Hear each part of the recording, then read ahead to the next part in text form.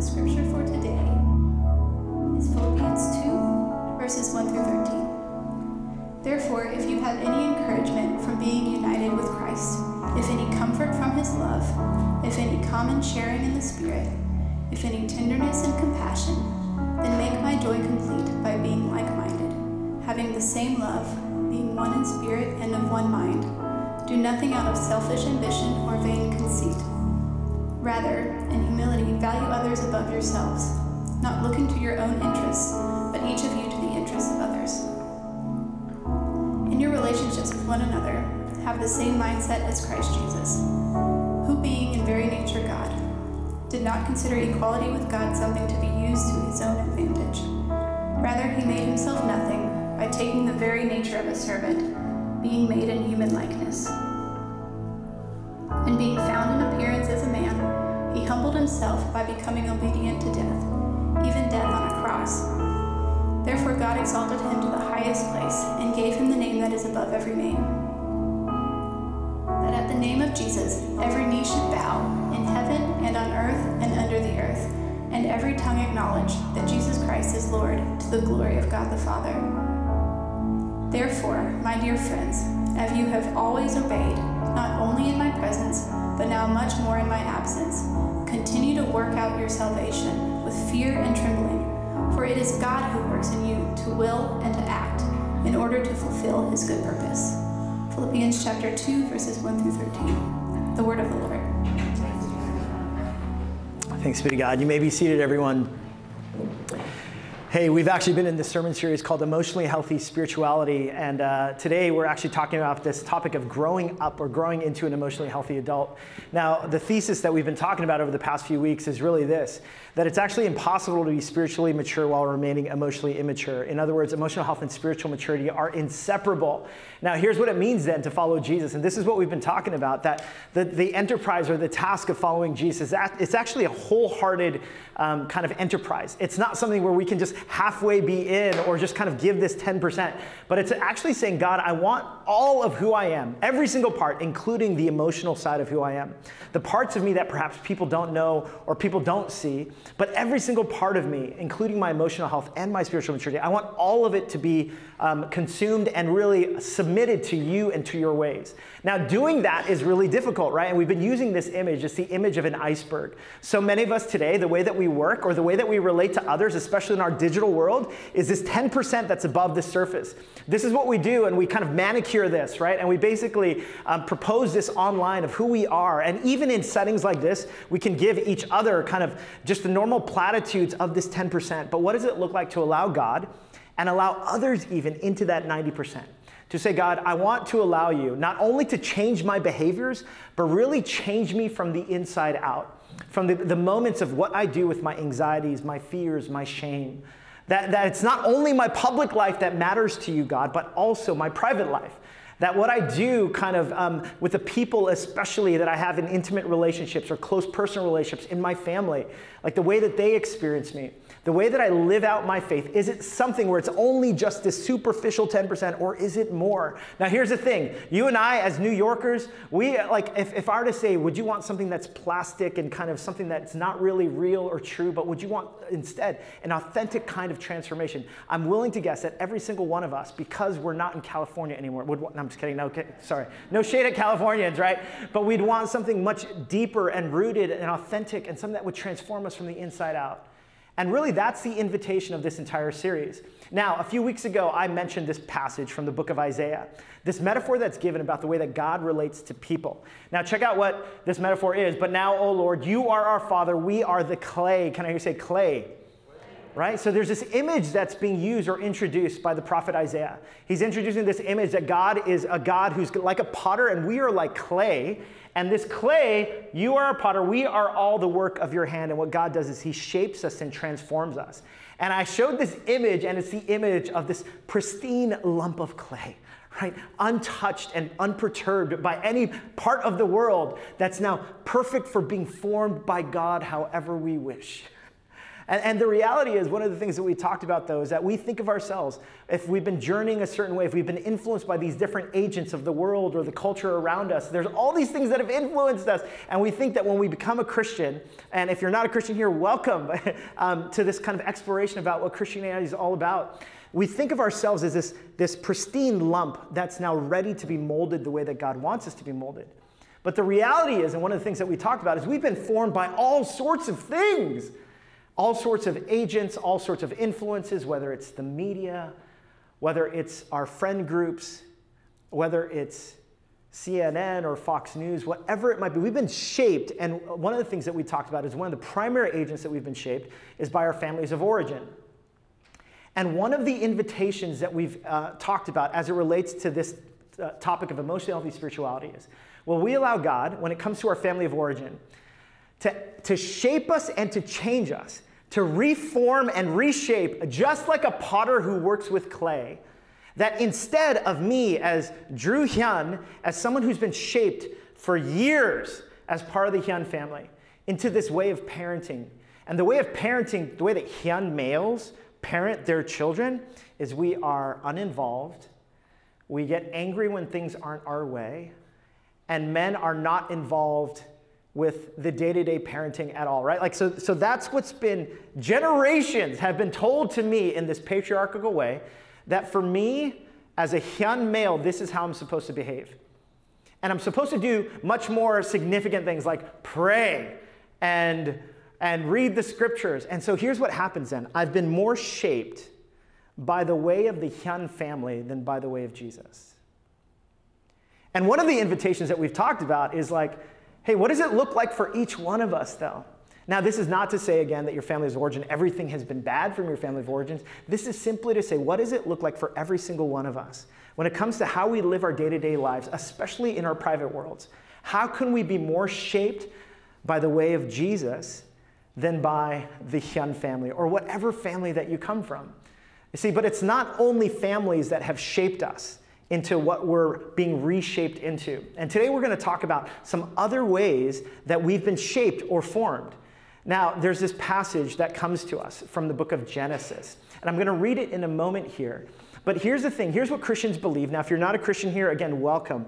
I believe that even what I'm about to tell you about Christian theology, even if you're not a Christian, you would actually agree with what I'm about to say. And it's basically this, is that every single one of us, this is what Christians believe, every single one of us makes mistakes and has sin in our lives. Now, some of you might be like, shudder and be like, wait a minute, sin, what? I can't believe this religious jargon. Here's what sin basically is. Sin basically is I'm not living according to the ways of God or according to a standard that even I would want to live by. And isn't it true? Every single one of us as human beings, this is what it means to be a human being. As human beings, we all do things that we don't want to do.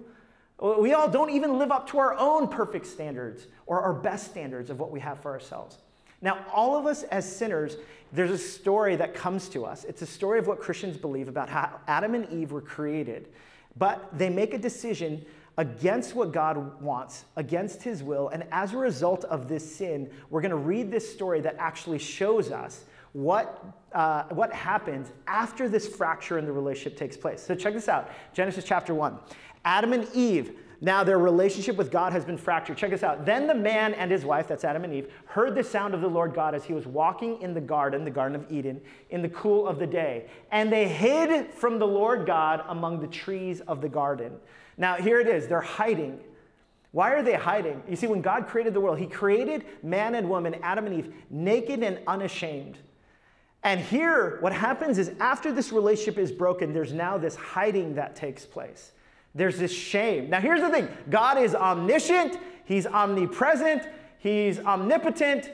This is God of the universe. There's no hiding from him. And yet what you see is that the effects of what's happened to Adam and Eve is now there's this shame that they're carrying.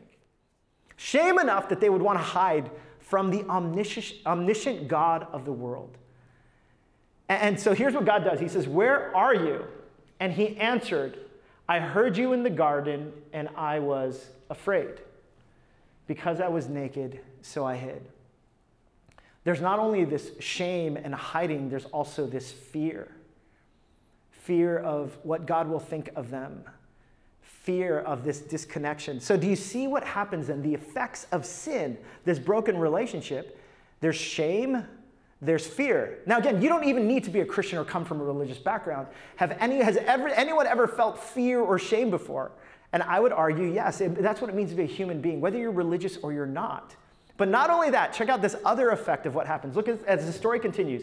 And he said, who told you that you were naked? Who told you that you had messed up? Have you eaten from the tree that I commanded you not to eat?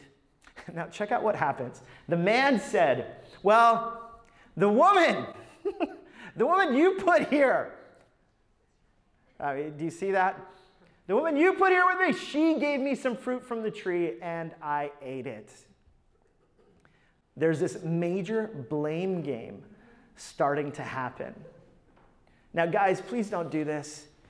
But see, but women aren't off the hook either. Look what happens. Then the Lord God said to the woman, what is this you have done? And the woman said, oh, the serpent that you put here deceived me, and I ate. Do you see what happens now? All of a sudden, what happens is the effects of sin start to take place. And the effects of sin are basically there's shame, there's fear, there's blame shifting, there's blaming others. There's a lack of wanting to take responsibility. Now again, you don't even have to be religious or even believe this story to know that this is true. That every single one of us as human beings, we experience some of these effects, don't we? Of shame, of fear, of shifting blame. And so what ends up shaping us then, we talk about our family of origin, but what also shapes us is the effects of sin. Our shame, our fears, our blame shifting. And what the scriptures tell us is that every single one of us as human beings, we have these gaps in the ways that we've been formed, whether it's in our propensity for shame or fear or shifting blame. But not only that, what I'd like to introduce us today, especially as it relates to emotionally healthy spirituality, is also the area of our wounds and our trauma, which are essentially also the effects of sin. Because in a broken world, what we do as human beings is we move about in our worlds or in our family of origins, we experience different wounds and trauma in the world that we inhabit.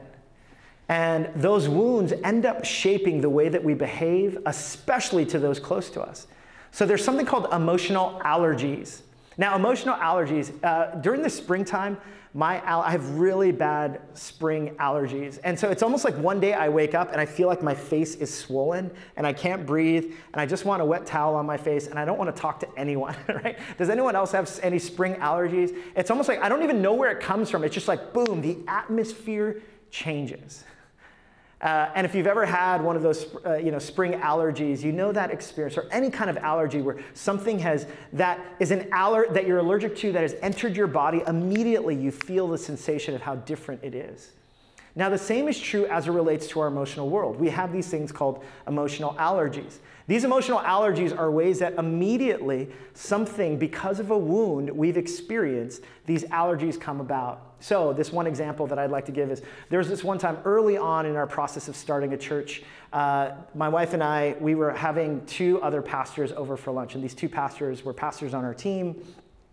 And during that time, my wife and I were just bantering back and forth, and everyone's laughing and having a good time.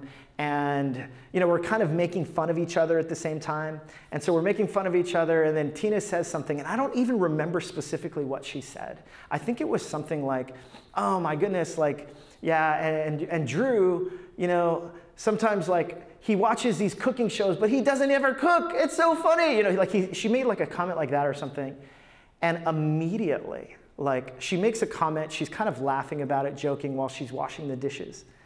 And immediately I feel inside of me this rage start to build within me. And it's almost like an allergy. You don't know when it's coming. You just have this allergic reaction, right? So all of a sudden, just this rage.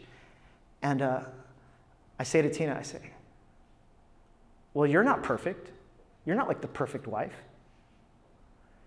Now, you gotta, it was this really lighthearted time, and she's just she's just saying this thing as this kind of lighthearted back and forth. And then when my tone turns into that kind of direction, I'm basically well, you're not the perfect wife. Tina stops. She stops washing the dishes, and these other pastors are like, you know what I'm talking about though, right? We're like, all of a sudden the atmosphere changed. Something's about to go down. And I'm just like, yeah, like you do all the things that you want to learn about, right? Now all of a sudden, like, Tina's like, no, I didn't say I was perfect. I was just, you like watching cooking shows. And I'm like, yeah, so what? What if I like cooking shows? Do you think you're like the best person to talk about this right now? And these pastors were like, that was a great lunch.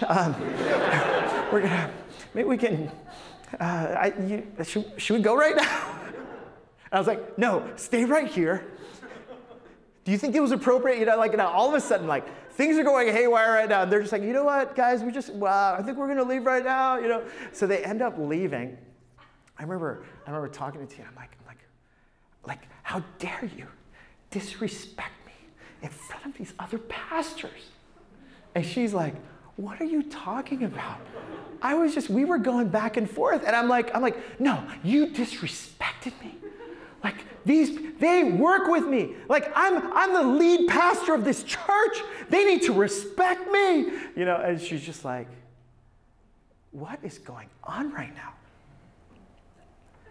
Now, after a moment, I just needed to cool off. So I just leave and went for a walk.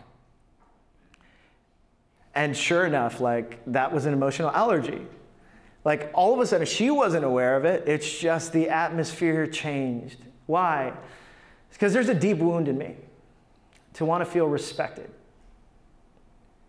I feel like I'm someone worth following. And there was just a moment in that interaction where I just kind of sensed like somehow that Tina was being disrespectful to me and it was affecting my stature with these other guys. And yet it was just this moment of like real immaturity where here I am, I'm leading a church, right? Like I'm the pastor of a church, but I'm acting like a 6-year-old. Now, here's the reality, right? Like in that moment, I could just completely try to flex on Tina, right? She wouldn't have it, but I could be like, hey, I'm like, don't you see how hard my job is? And like, you're making my job even harder. And like, I could put this guilt trip on her and say like these people need to respect me. How in the world? Like, we're just starting out in this church, right? Like I could say all sorts of things to somehow justify my anger or anguish. The reality is there's a part of me that's just this wounded little boy who's honestly mistreating my wife in that moment. Because instead of following the way of Jesus, I'm more shaped by my own woundedness about wanting people to respect me and care about me. See, there's not only emotional allergies, there's also something called love knots. There's a book that's actually called Love Knots in different counseling settings. And a love knot is where someone's woundedness has convoluted so many of our capacities to receive and to give love. And so a love knot for me, for instance, is my wife, her family, her parents were in town. And whenever her parents are in town and, I'm extra vigilant about doing my best to perform as a wonderful son-in-law and to care for our children and things like that. But normally I end up feeling a little bit neglected and ignored from Tina. And she knows that this is just something that's in me. Like I'm someone who wants to feel secure and loved. And so, so after her parents end up leaving, I say to Tina, I'm like, you don't appreciate me. You don't tell me that you love me. And so Tina's like, oh, well, I love you. And I'm like, you're just saying that because I just told you that, and so here's what love knots are. Love knots are basically like, there's nothing Tina can do. Right? Like she says she loves me. And it's like, you're just saying that because I told you that, right? And if she doesn't say anything, then it further perpetuates this belief that I'm unloved and unlovable. So she's in this impossible situation Now that love, now where does that come from? It comes from me, like vying for love in my family of origin with my 3 other brothers, and often having these shifty kind of ways of measuring whether I'm lovable or loved. And so as a result, I have this deep-seated insecurity about being unloved, especially by the people who are close to me. And so as a result, here I am putting Tina in a situation where here I am again acting like a 6-year-old or a 5-year-old. And my wife is just trying to love me. And she's trying to convince me. She's like, Drew, like, of course I love you. Like if I could tell you that with all of my life and with all of my heart, I would tell you that all the time. And yet, there's this woundedness in me that leads me to behave more like a little child than someone who has experienced the deep, abiding love of God. You know, it's interesting. Check out what the scriptures say about what John says when he talks about the healing power of God. Look at this, 1 John chapter 4. He says, there is no fear in love, right? Fear, shame, blaming, being the victim, right? Like all of these things. There is no fear in love, but perfect love drives out fear. I mean, don't you love this? John is basically inviting us, like, don't you see that the mission of God has always been to restore love? To cut through the love knots, to cut through the allergies, and to flood you with the love of God. And if you ever doubted it, for God so loved the world, he gave his only begotten Son, that whoever believes in him would not perish but have eternal life. See, the promise of God has always been his pursuit, his loving pursuit of you and of me, to cut through all the ways that we've been formed and to restore us into a place where all the fear, all the shame, all the tendencies to blame, all those can be washed away in the love of God. Now, here's the thing though, right? And finally we get to the passage that was read earlier by Kathy. The passage in Philippians chapter 2 where Paul talks about what it looks like to live out this faith that we've been given.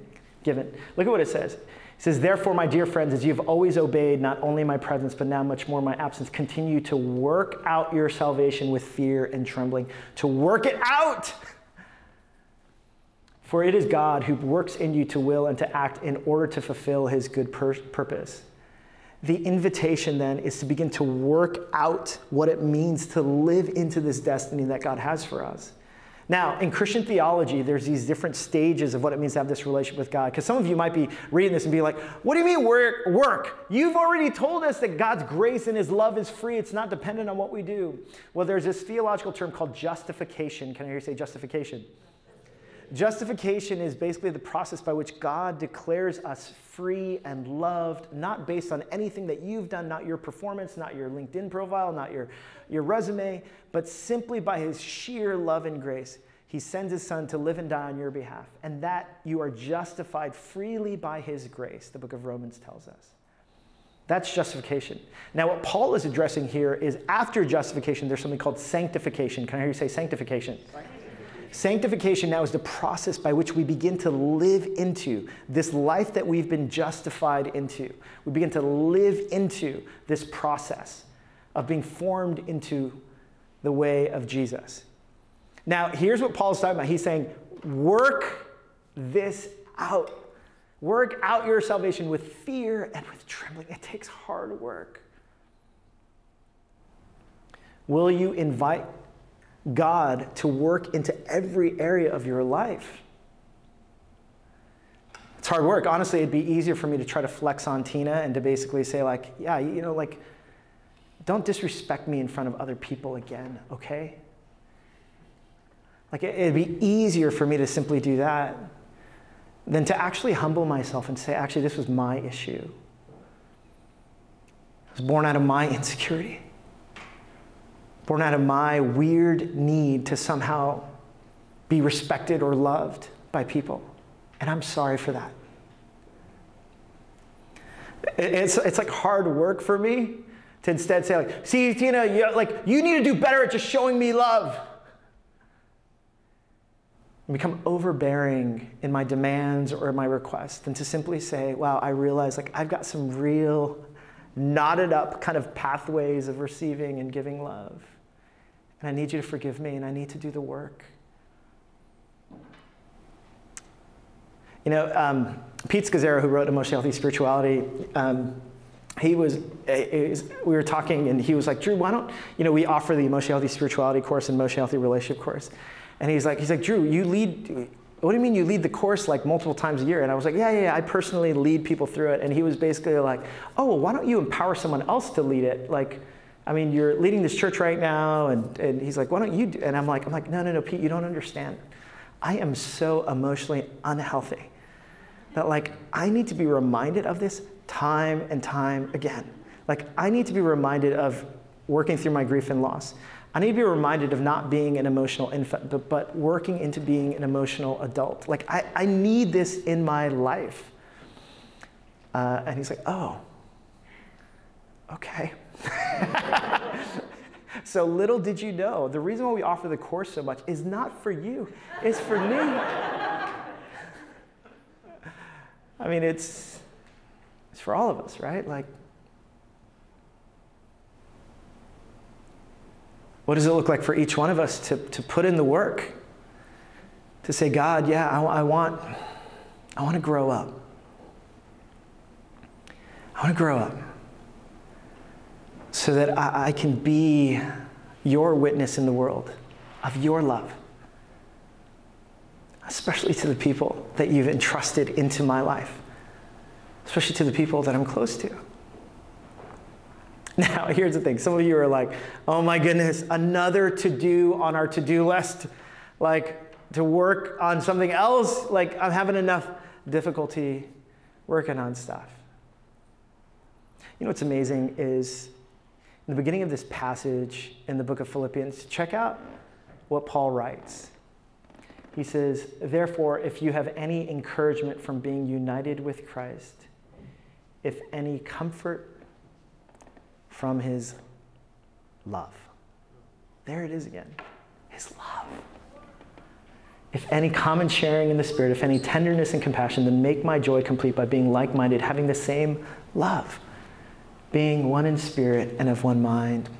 It's not like God is some taskmaster, this domineering taskmaster who's basically like, so you better work this out in your life. No. He says, listen, if you've ever tasted the beautiful, relentless, magnanimous, sacrificial, kind, pursuing love of God. If you've ever known this love, then from this place of belovedness will you then begin to work out your salvation with fear and trembling. See, it all starts with love. Of being in a place where all the insecurities and shame and blame game, and that finally we can come to a place where we say, God, here I am, ready to receive your love. Freely, truly, wholly. That love is here for you today. To burn through your heart, to wash through the fear, to break through the shame, to set you free. I'm going to invite the worship team to come up. Can we stand together?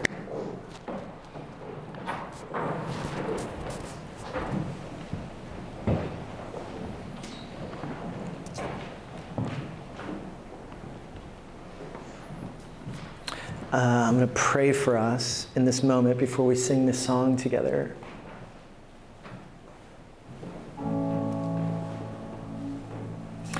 Welcome to what it means to be a human being who doesn't have it all together. Each one of us carrying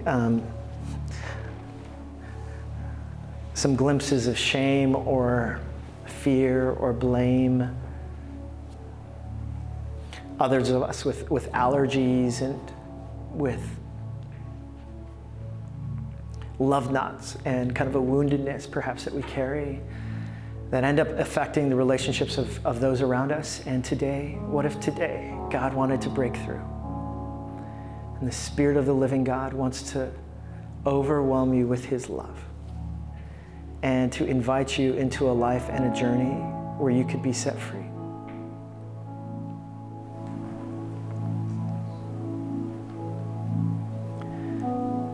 Father in heaven, you are the one who does not shift or change.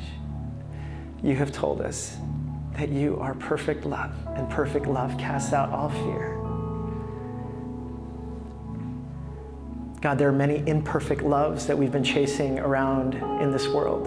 There's much shame and fears that end up crippling us to live into the fullness that you have for us. And God, today we just pray that your perfect love would break through our fears. We pray that your love would overwhelm us. The love of the one who is unchanging, who is pursuing, who is always there. God, will you set us free today?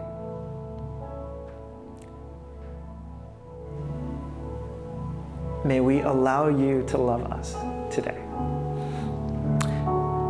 It's in Jesus' name we pray. Amen. Let's sing together.